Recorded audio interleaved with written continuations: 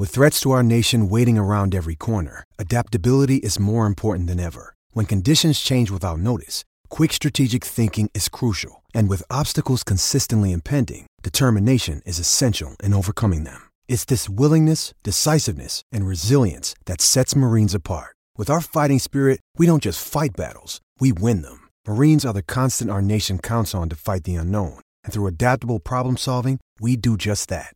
Learn more at marines.com. For sure. For sure. For sure. For sure. For sure. For sure. For sure. For sure. For sure. For sure. For sure. For sure. For sure. For sure. For sure. For sure. For sure. Welcome to another episode of For Sure, a 200-foot podcast. I'm Peter. And I'm Jay. Oh, just kidding. No, it's Sarah again. She's back. She is back. She is definitely going up the list of fill-in co-hosts for our show. Right now she is at 2 and everybody else is at 0. So she is dramatically rising up the list. Like I said, she is our Joan Rivers, and we are very happy to have her. Also, we are very happy to have joining us today for what I'm sure is going to be a fun episode is Andrew Thomas. So I always try to say this at the end, but just so I don't forget, right? You can find him on Twitter, AC Thomas CA. And according to his bio there, he's director of data science, multi-sport statistician, retired stat prof, and as seen twice on That Game Show, which is definitely something we're going to talk about. So Andrew, how are you doing today? I'm doing great. How are you guys doing? Or you folks? How are you folks doing? Pretty good. Good in pandemic adjusted terms. Yeah. Fair enough. I'm cooped up here in the living room. It's a sunny day outside. The pollen's also murder right now, so I'm just happy to be inside with the fan on, talking to y'all. Yeah, and for our listeners at home, I tested out. I don't think it's going to be a problem. I have a small fan going on in my kitchen because if I didn't, I would be sweating bullets because it is absolutely disgusting here. Typically, a lot of times I record upstairs. I can't even record upstairs because it's so hot. It's like 80 degrees upstairs. And it's only May, so I'm not putting in air conditioners. That's ridiculous. As much as I kind of want to, but you got to wait. You got to power through. That's really what it comes down to. Put your head down. Get through it. So actually, I want to start with a question that is kind of completely different from anything. I was just thinking of it looking at your Twitter bio or your Twitter homepage or whatever. So you, as well as I do, you have at least one dog. Is it one dog or more dogs? I have one dog. Her name is Tesla. She was named for the scientist, not the car or the rock band. But if anybody ever asks, sure, why not? Yeah. Otherwise, you have to change the name to like X1 AE or whatever. AE12. I don't know if John Lovett had an amazing joke about that where he basically said, it's written as blah, blah, blah, but it's pronounced strong password. So actually I have a question for you just because I'm genuinely curious outside of the realm of the podcast. Ever since we had to start, I'm a teacher. Nikki's an occupational therapist, my wife. So I've been pretty much home almost all the time now. She's able to go to work a little bit sometimes. But ever since then, our newest dog Eddie has just been like a shadow, constantly wants attention. So I'm just curious, have you noticed anything like that with your dog, like different behaviors? Because a lot of people I've talked to have been saying the same thing. Well, there's normally just one of me here, so when I'm gone for the day, she's excited to see me at the end and desperate for a walk. So I guess most of the change in behavior is that she likes having more attention, not from one but two of us who are here pretty much all the time. So she's getting new walks and generally trying to ask for attention as much as possible. But at the same time, she's also a pretty sleepy bear. Like right now, she's conked out on the couch in front of me. Often she'll be conked out on the couch behind me and make the occasional appearance on teleconferences and Zoom meetings, and I think she's enjoying the state we're in right now. But mostly for me, the biggest observation is that there's more people we can see across the courtyard. There's a puppy who's probably about 4 or 5 months old who makes an occasional appearance above and across who doesn't really know that Tessa's around, but it instantly piques her interest. So we're definitely noticing that she's yearning for that outside world a little more than I was noticing she was doing before.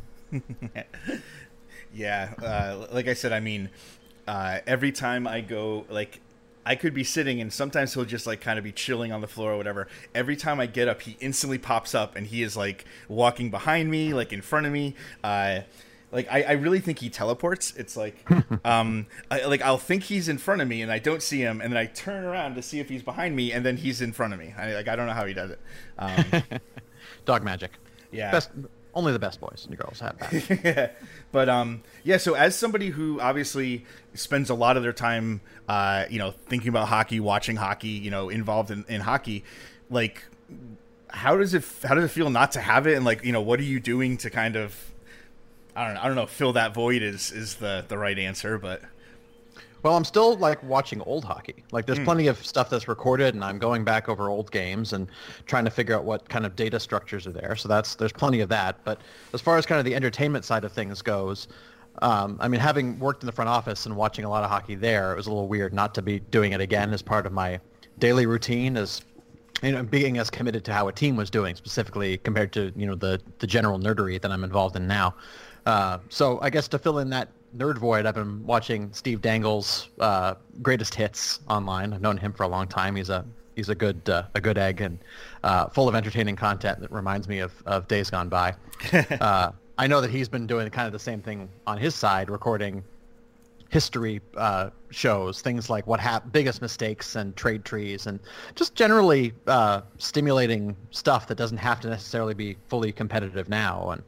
And making that adjustment's been interesting enough to not having to care on a daily basis how the team does, and just being able to soak in all the smaller aspects of it without restraint. So yeah, like I was saying before we started recording, there's another subject other than hockey that I do want to spend a lot of time talking about, because I think, number one, I think it's interesting. I think our listeners are going to think it's interesting.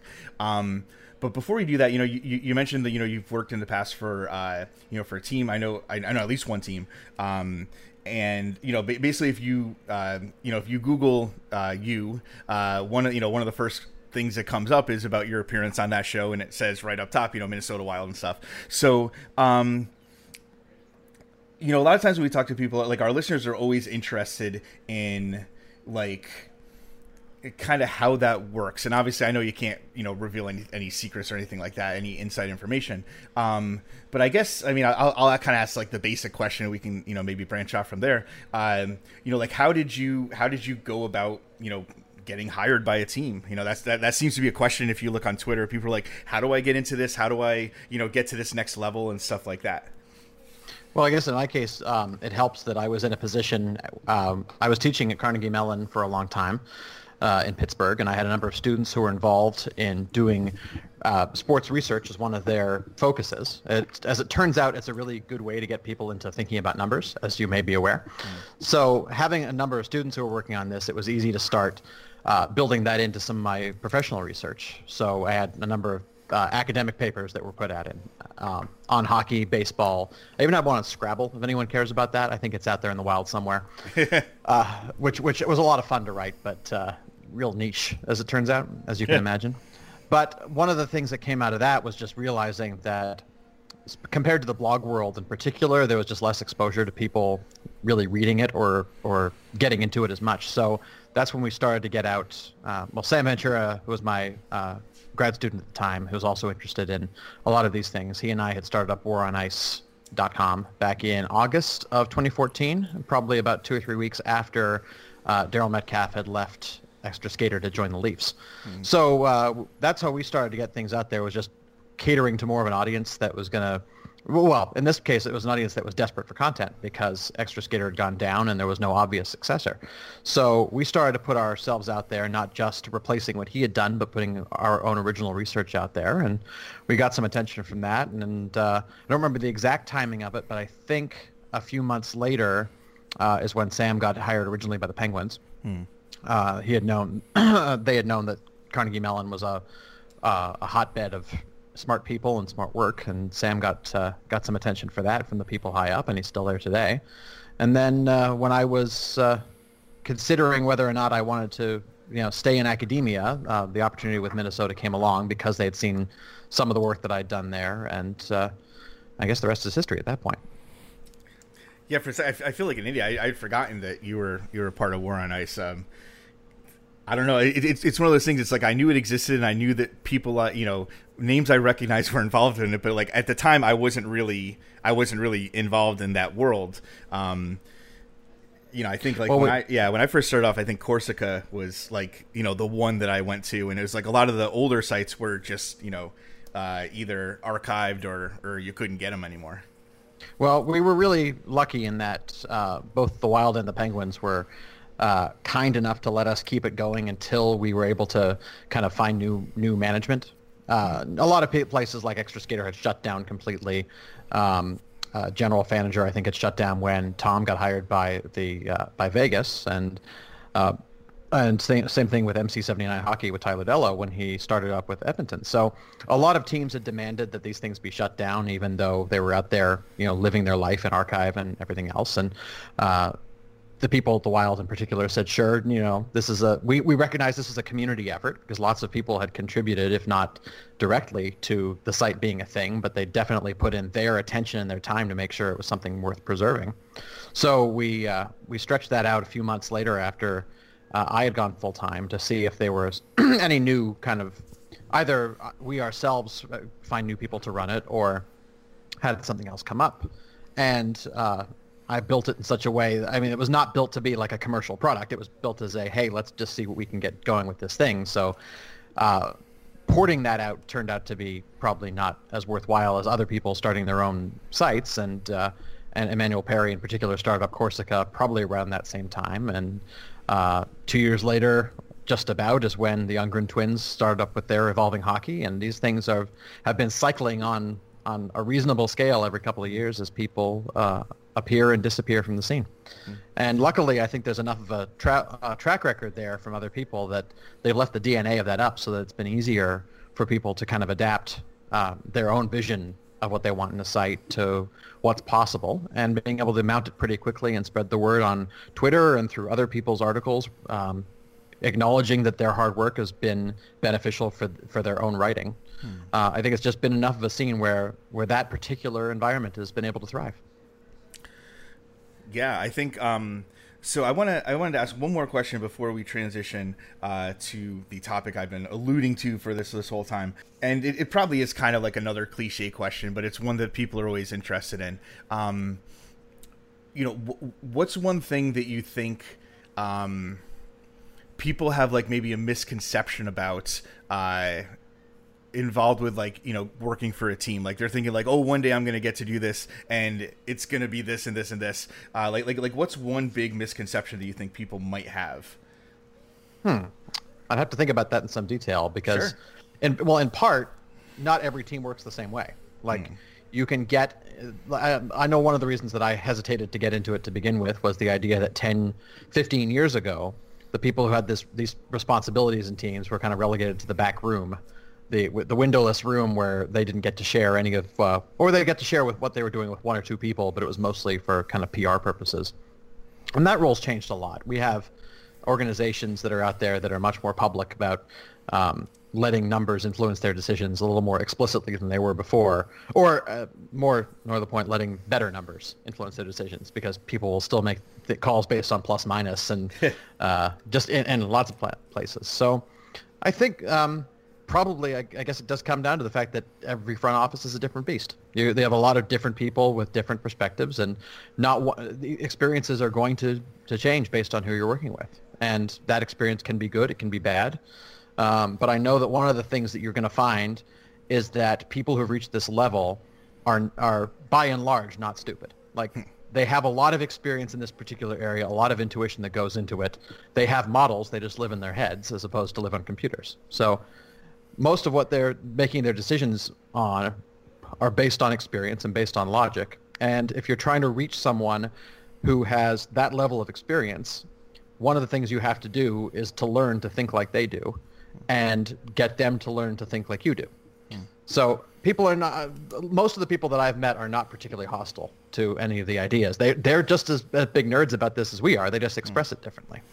So one of the things that I know I learned the most from being the front office perspective is trying to put myself in the framework of a scout or a coach or trying to empathize with them, or whatever the logical version of empathize is. Trying to put myself in their situation and think, where is their information coming from, and how can I build a rapport with them that's going to be a meaningful thing? Because if you think you're just going to come in there and blow the doors down with how smart you are, it's never going to happen. Yeah, I've definitely heard people say that before. Maybe at conferences and stuff. Pretty much a lot of what you said, but especially that last point that, it's not like you're gonna come in and ride in on a white horse and be everybody's savior and fix everything. It's like, that's not how it works. Micah has that great line about pay me $1 million and I'll tell you no 5 times and I'll be worth it. And if only it were that simple. But at the same time, I'm willing to bet that if someone was also put in that position of authority, they'd make some turkey decisions that would also be worth someone on the other side picking up their $1 million for a job well done. Exactly. Okay, we're going to take a quick break, and when we come back, we are going to we're going to get into the topic I've been alluding to a billion times. So if you're wondering what show was it, you are going to find out in just a minute, or a couple minutes, depending on how long the ads are.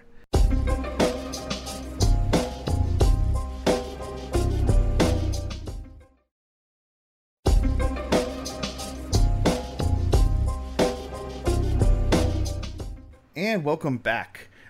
So what I wanted to talk about is one of the things that I mentioned in the in Andrew's Twitter bio, where it says, "As seen twice on that game show," right? So Andrew has actually presented on trivia at, was it the Rochester conference? Yeah, it was Red Hack 19. Yes. And it was one of my favorite presentations because I think it's a very interesting topic. It's something I've always been interested in. So basically, he was on Who Wants to Be a Millionaire. He did very well.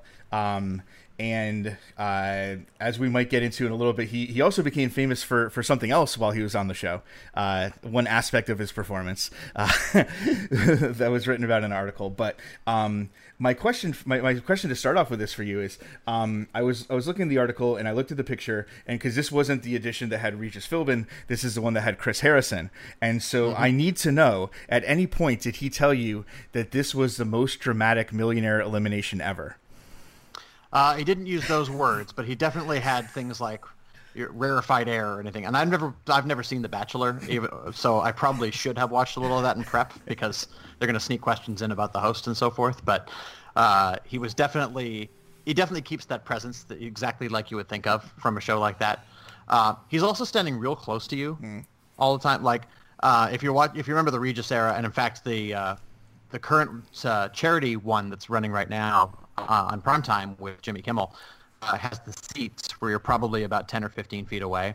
So you're looking into a screen. It's much more isolated and solitary. In this thing, you're standing up and Chris Harrison is 4 feet away from you, staring right into your eyes. And he is a handsome gentleman. So it gets distracting very quickly. Yeah. By the way, my wife said I had to ask you that question because she loves The Bachelor, and I like many married people. I know it exists. It apparently is on like a continuous cycle where one season The Bachelor ends, and then the next week the new Bachelorette begins, and then they have Bachelor in Paradise, and then they have like Bachelors in Space, and then like it's just like a year-round cycle that just serves to torment me every week, basically. Do they actually have Bachelors in Space? Because I would watch the crap out of that. They don't, but they should. We can talk after. We can make this work. Yeah. I think they've got a lot of room to grow in their franchise, and that's the place to start. I mean, this is a good idea for the draft. Still, Bachelor NHL Draft Edition, just keeping the dream alive out here. I don't know if either of you have seen the Minnesota State Hockey Tournament, but one of the big features they have, and I think this shows up on ESPN, is the annual the Flow contest, or the Salad Off, or they got a few different names for it, but that where they capture. Every time you have a starting lineup for one of these high school teams, they skate in and they show off. You can't watch. You in the podcast can't watch me do a hair flip because I have far less than they do in Minnesota. In Minnesota with these glorious tops that they got there. But one of these features that they collect from it for the sake of keeping it for later is the salad, and it's excellent. I mean, there's just no beating it for that level of pageantry to get it out of the way quickly, because it's a year's worth of training snapped off in 5 seconds. Oh my God. Yeah. Now I have seen that, or I think I've seen clips from it. And yeah, like it almost is like a parody of itself. Like it seems like it should be like a Key and Peele sketch. Like when he did like the the NFL, or was it NFL draft players or something? Names. Yeah. Oh, college football. College All-Stars. Yeah. East-West All-Star games. Oh my gosh. And yeah, Elon Musk has topped them all. So yeah. Go him. Sarah, do you have any kind of affinity for trivia, background in trivia, just like either, bar trivia or watching on television or anything like that? I am pretty much a never trivia ever. I was on the very renowned Central Pennsylvania WGAL local broadcast show Brainbusters, which is a high school quiz bowl show that I was on kind of by accident. We didn't study for it. We just kind of showed up. And the host, it made me think of it because the host wore so much makeup, and he was also a close stander. Oh. And it was really distracting just to see that he was caked in concealer.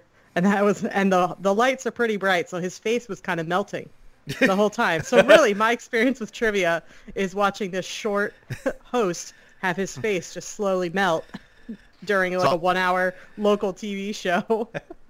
So it's funny. The one thing that they tell you before you go on a show like this is watch for the lights, because it's like this is my first time on television like this. I mean, I'd been, I guess, interviewed in a couple of places, but never quite like everyone in the country could potentially see me if they turn on at the right time, even if it's 2 a.m.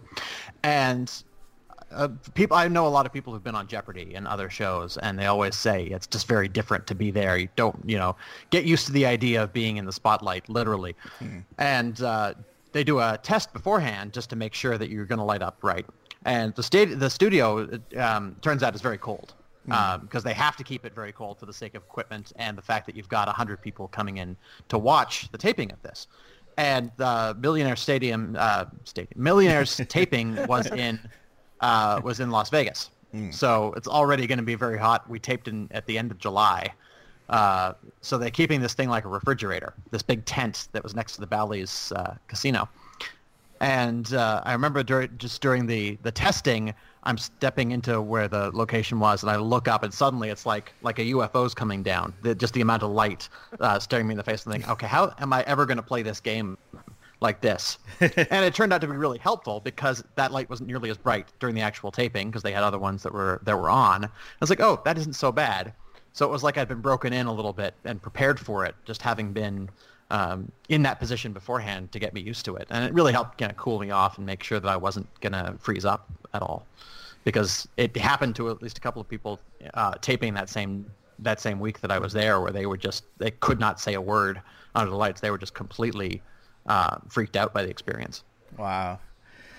Yeah, I have a tangential Jeopardy experience. My uncle was on Jeopardy when I was young, and I remember he wrote like an article for it in like, I think it was like the Hartford Courant, because he lived in like Farmington, Connecticut, up near Hartford, and I was always the type of person where like I'd always watch Jeopardy. I always played it. I owned a video game version of Jeopardy.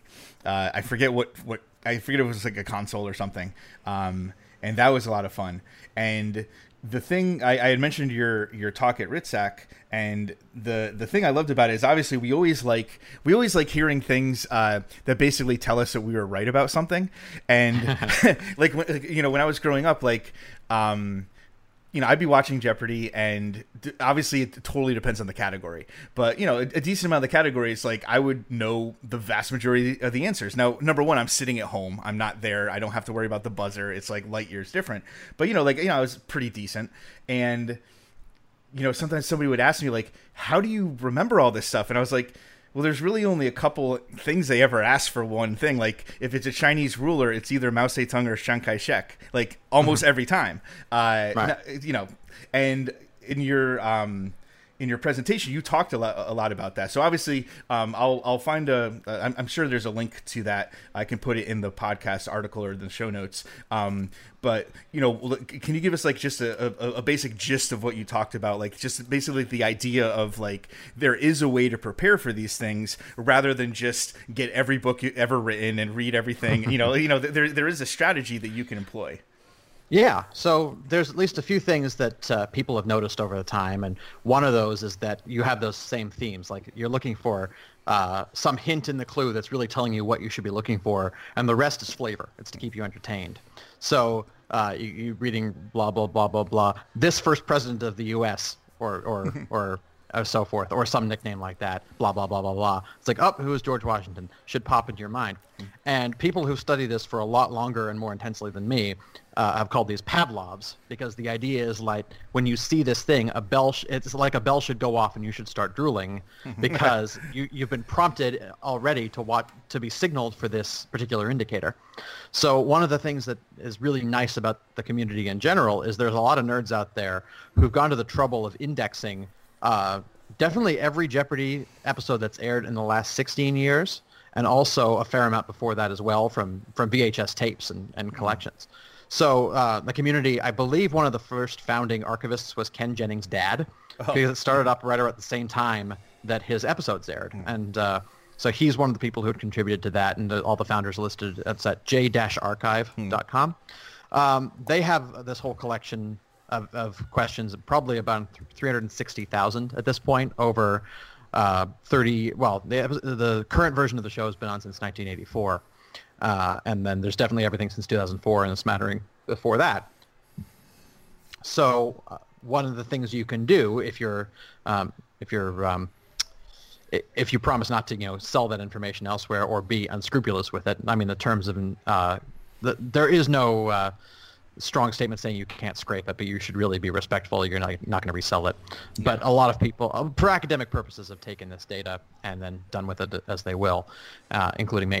And so what you can do is you can go through and look for those key phrases, like in particular things like Tar Heel State. So you have things that are known, unique one-off phrases. And so if you ever see Tar Heel, you know that North Carolina is either going to be the answer or the University of North Carolina is going to be the answer. So, and then you can just say North Carolina, it should be good enough for both. Yeah. So there's a lot of those that if you see them, a lot of people will be familiar with them, but a lot are things that are subtler. Like one of the things that surprised me on the top 10 list, and this appears in the talk, is just the instance of quantum theory. And it seems like a really wide universe of things that could apply when you're looking at quantum theory. There's a lot of scientists who've gone into it.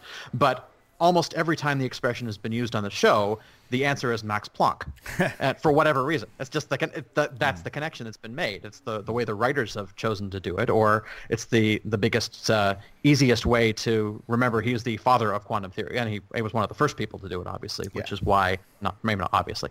It's one of the first people to do it, which is why it may be why he's chosen as the question base for that.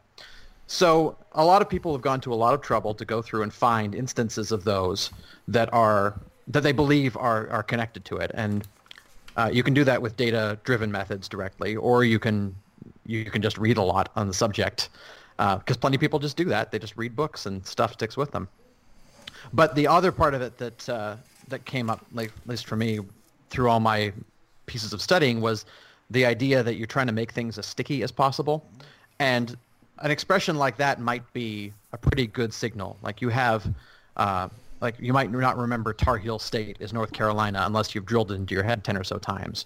But if there's some other connection that bridges it for you, something kind of triangular to kind of make the connection to put it in your mind and make it stickier, then that's a thing that can definitely stay in your mind a little bit better. So if the connection when you're thinking Tar Heel is that Michael Jordan is on the floor and he's trying to lift up his shoe and it looks like there's tar and he's sticking to the floor, that's a very graphic visual image that's going to stick in your mind a lot better than just the words themselves. And if you remember that Michael Jordan played at North Carolina before starting his pro career, then you've instantly made that connection. That's going to be it's going to stick in your memory a lot better than it would have otherwise. So the the principle for studying here is not just coming up with things that are going to connect you to the answer. It's things that you're going to connect you to the answer that you only have to learn and try and remember once or twice at best. Cool. I feel like someday my life is going to depend on knowing where the Tar Heels are. And I'm going to be like, if this was a movie, I'd be flashing back to this conversation and be like, oh, I got it. I'm saving the earth on this one. So, trivia people talk about the Slumdog effect. That's exactly what it is. There's something that's stuck in your mind because it happened in your life. And I will say without shame that a shocking amount of my trivia knowledge has been pinned or stuck in my mind because of Golden Age Simpsons. There's just no more effective show with the density of information they have and the visual, visual brilliance of that show, and before they went to computer animation in particular, is just so good that not just me, but a lot of people, trivia lovers of my generation, are just completely stuck on it. Man, yeah. I mean, I grew up watching The Simpsons all the time too. I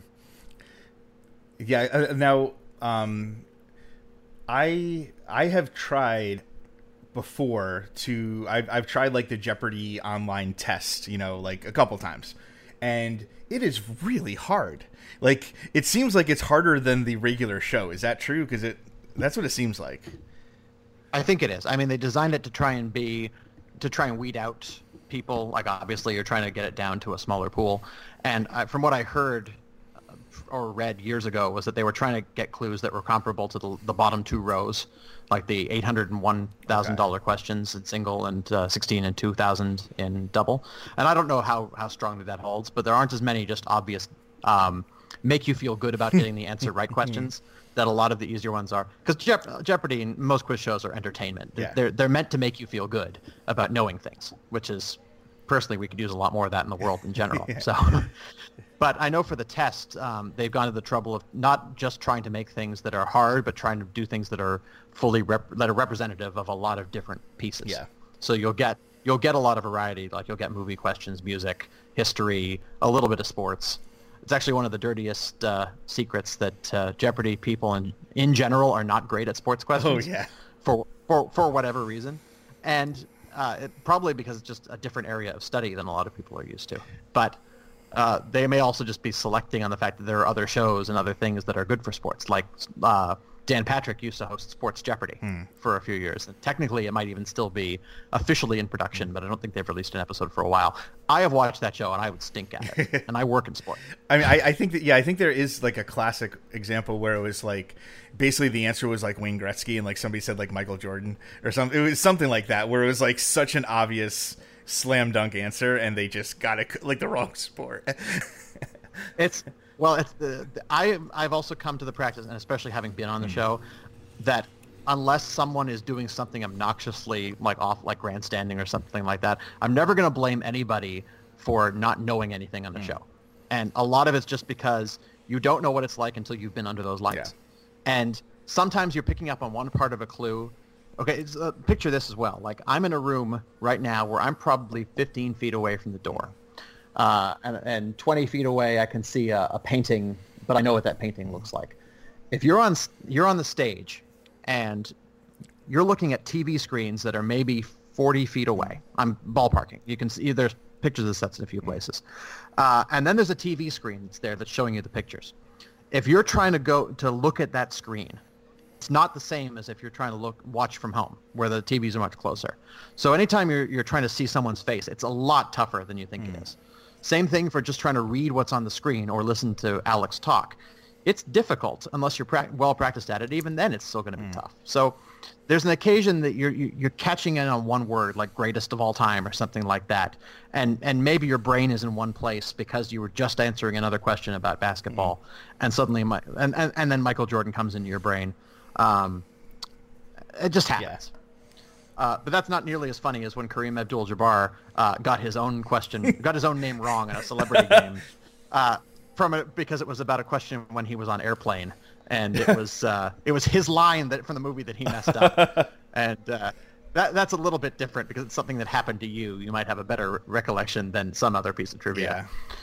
Yeah. It's like I always feel like if by some miracle I ever made it on the show, and I haven't even like done the test in a long time, like, I don't think I would do that well. I think I would be okay, but like I have no delusion that I'd be like, oh, I'm amazing. Like, I probably wouldn't be like Wolf Blitzer on Celebrity Jeopardy bad, but like that's and also the one wrong answer, like my favorite wrong answer, it will always be my favorite wrong answer on Jeopardy, is the Ken Jennings Ho, because that is technically correct. That is correct. I think he should have gotten that. It's not technically correct because they're spelled differently. Because first of all, there was a dictionary definition. Okay. And I'm going to look up the question right now. But it was asking for an immoral pleasure seeker. Yeah. This garden implement is a homonym, or is a homonym for an immoral pleasure seeker. Yeah.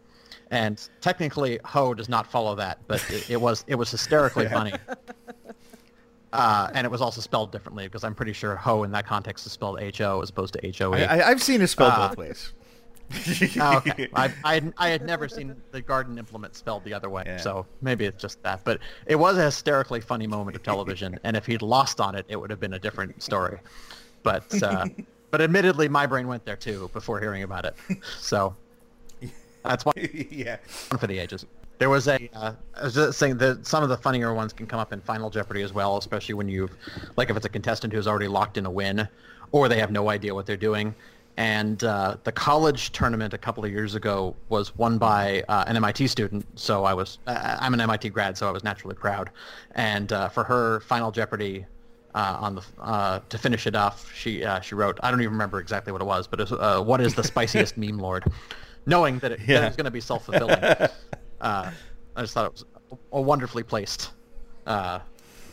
moment, and I'm sure something. Has anybody ever done somebody who has guaranteed a win going into Final Jeopardy? Has anybody ever done in real life the Sean Connery Celebrity Jeopardy things, like any of those things where he like draws a picture or like something ridiculous like that? I know people have had fun with it, but I think, and I know that at least one point Buzzy Cohen, I'm pretty sure, wrote "suck at Trebek" for one of his answers, or definitely leaned into the Sean Connery angle. And I don't know what Alex Trebek thought of that, but I know that the viewership definitely enjoyed it. Oh man. Okay, so we are going to take our second break, and when we come back, we have a trivia game. So don't go anywhere.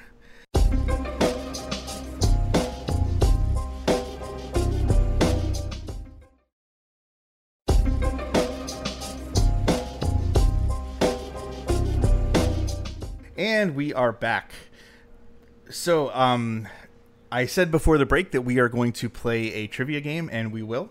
If you are a long-time For Sure listener, or if you've been listening for a little bit, you probably heard these games. I kind of make them up sometimes to torment Jay because he likes to second-guess himself, and he works himself into fits of thinking that I am trying to trick him, which of course I am, but I also know that he knows that I'm trying to trick him. And so basically they are typically glorified educated guessing games as opposed to trivia games, but we'll see what happens. So this one is in honor of one of the reasons that Andrew's appearance on Millionaire got so many views was his dancing. If you look at the article, like basically if you Google Andrew Thomas Millionaire, it's the first thing that comes up, and they have GIFs and stuff, and I thought it was amazing. I loved it. I thought it was great. And so do my coworkers. Yeah, I can just imagine. That's, oh my God. I'm just imagining in Slack, it's like people put in the GIFs. Well, they say you should try and stay as relaxed as possible, and you got to celebrate getting an answer right just to, feel like you're in the groove. And, of course, camera's right on it, and Chris Harrison chooses to react to that. So, of course, the social media people at the Wild are going to jump on that one as soon as it happens. Yeah, I think that was awesome. So in honor of that, I have put together a quiz that is partially based on dancing. So the title of this is, "If you're not in third position, you could miss the playoffs."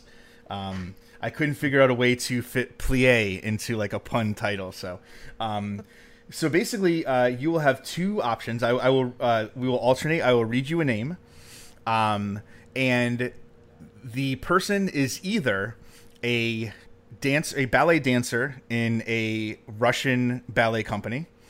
So they may or may not be Russian, but they are a dancer in Russia. The other category is I didn't want to go too recent because I thought that might be, you probably remember. So I went back to the 2010 Under-18 World Championship Russian hockey team. Oh, boy. I also eliminated anybody I recognize. So, for example, I will not be asking you about Evgeny Kuznetsov, right? Or Nikita Nesterov.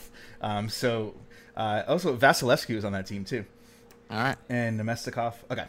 So, now you probably understand why I said it's basically a glorified educated guessing game. You might know some of these. I don't know. Okay. So, let's see. Andrew, you are a guest, so I'm going to go to you first. All right, let's do it. It is very simple. It is just 1 point each. That's it.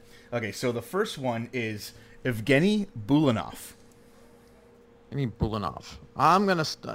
So these are all gonna be men's names, I'm sure. Because Yes, it they would are be all too men. easy if you name women in there. Exactly. Probably.